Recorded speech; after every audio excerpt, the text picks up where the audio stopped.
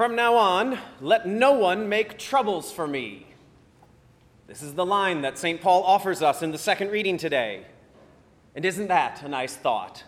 He qualifies it with the statement that now he bears the marks of Jesus in his body, and that's why no one should cause him trouble. Now, many scholars believe that this is St. Paul telling us that he is experiencing, as the first person in history, the stigmata, the marks of Christ from the crucifixion on his body. But either way, basically, Paul just says, please, I am done with problems. Let no one else create problems for me.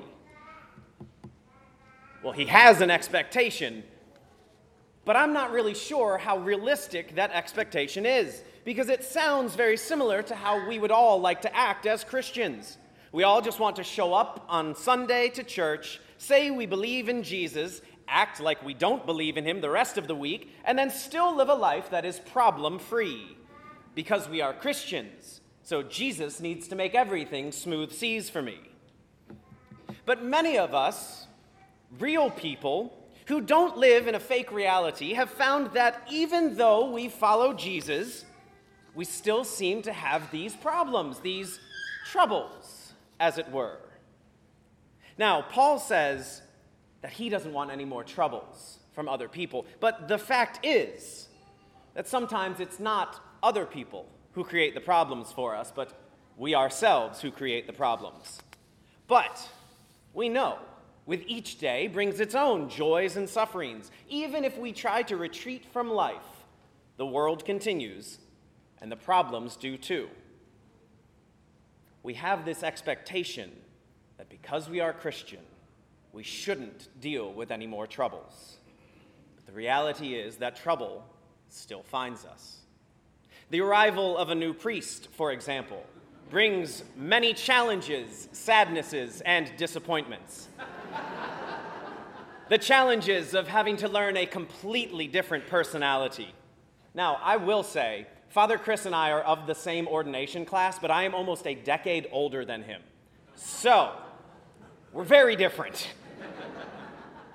The sadness you experience of no longer having Father Chris, whom you've grown to love.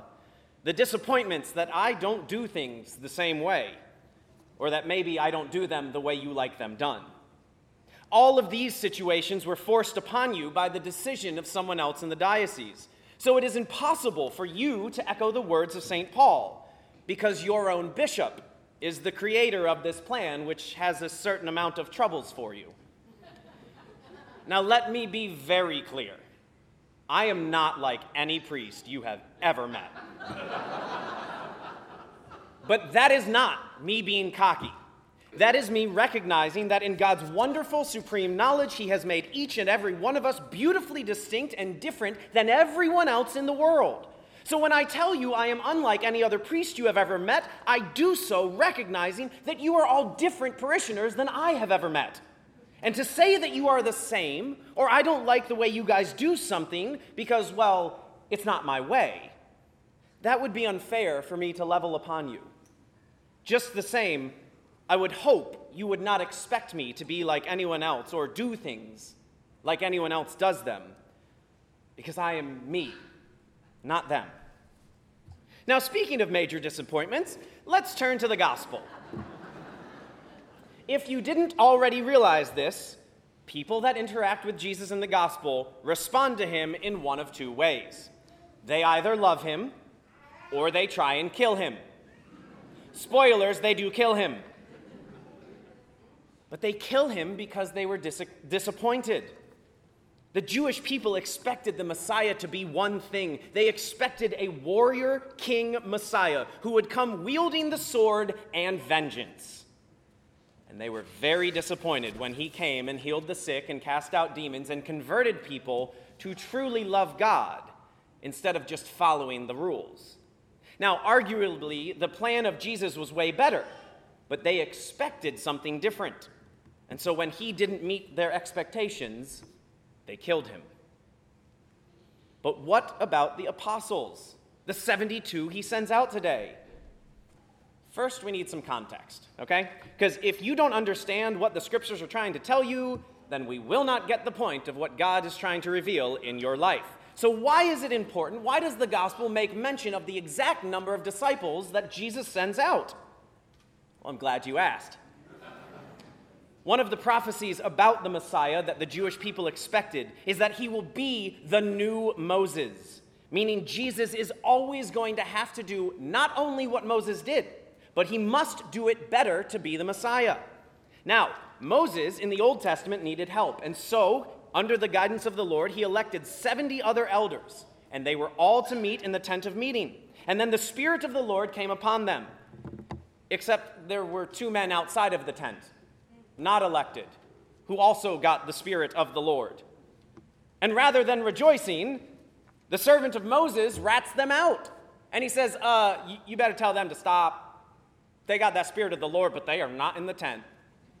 And what does Moses do? He says, how dare you? If the Lord has chosen them, then they are chosen, right? The youth who served Moses had an expectation, and he was disappointed when Moses did not live up to that expectation. But arguably, Moses' plan was better. So we go back to the gospel, and we see that Jesus elects 72 people to go out and share the message, to share the gospel. And what message does he give them? He gives them a miraculous mission. He tells them to do the things that he does and to show that there is something powerful contained in that message. And what happens? They come home joyful because of how well they are able to accomplish the Lord's mission. Except they're excited because they have power over the demons. They pray for things and it happens. And Jesus reminds them, this is not the end goal. You are only doing things now, but these things will end. Think of the afterlife. They rejoice over the power of over the power of earth. And he shows them how to have power for eternity. So I have spent much time telling you not to be disappointed because of what I am not. So now let me tell you some of the things I am. First and foremost, I am a broken and sinful man in desperate need of a Savior. I am a recovering alcoholic, a divorced man, the father of an aborted child, and I am someone who tries to passionately love the Lord every day, but often fails. I am someone who will try and treat you with love and respect, but also who still wakes up on the wrong side of the bed occasionally.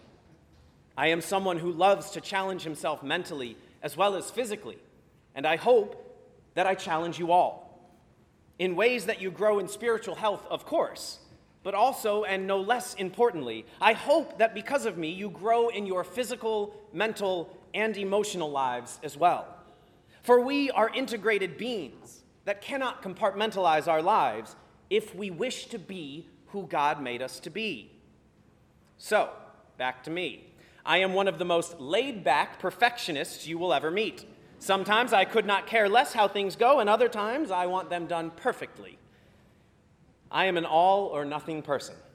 I am 100% in, or I am bothered to the core that I even have to show up. You may notice I wear short sleeves and sandals, and you can see many of my tattoos. And so I would like to talk about one today because it is specifically mentioned in the gospel. Now, on my forearm over yonder, this tattoo right here, it's hard for you to see, covered in hair, and it's also a lot of dark colors. But anyway, there is a lamb wearing a dead wolf as a helmet. And that is from Mark. I forget the verse, but it's like 17:15. But it says this, and it said this in our gospel today. I send you out like sheep among wolves. Which sounds like it might be an unfair fight. But the very next passage in Mark clarifies this statement because the Lord directs us to be as shrewd as serpents and simple as doves. Meaning, I believe the Lord wants us to be meek and humble of heart, yes. But he does not want Catholic doormats. He does not expect us to be taken advantage of because we follow the gospel. In that vein, let me say this to you clearly and in love. I am not here to be your friend. That is not my job. That being said, if you feel that I am telling you I don't want to be your friend, you're mishearing me. My job is to be your shepherd, not your friend. If you also like me as a person, great. But if not, I will not be bothered by that, as long as I know that I am furthering your soul to heaven. Now, that being said, if you feel I am wrong in my theology, have proclaimed something in heresy, or just generally don't like me, I welcome you to come to my office and just talk to me. Because a lot of times we can get over misunderstandings through the simple medium of conversation. And if we cannot settle the issue with words, let me say this to anyone over the age of 18. I will let you pick the physical challenge and compete against me. Because here's one of the annoying things I know about me as a 36-year-old. I'm usually annoyingly right. Like if I have brought something to you in a homily, it's because I vetted it. I have the papal documents to back me up. I have the research in my chasuble to go, whoop, it's right here, if you doubt me. But if for whatever reason that's not enough, and you want some sort of moral, physical victory over me, then I will say this challenge goes to anyone. I will compete on your field of choice.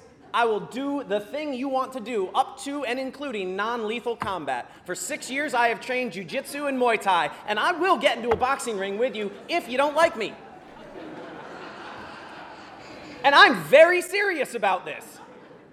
I'm not kidding. If we cannot solve it with words, great, let's duke it out. Because even though you're still going to be theologically wrong, you might just feel better about yourself if you get to punch me in the face.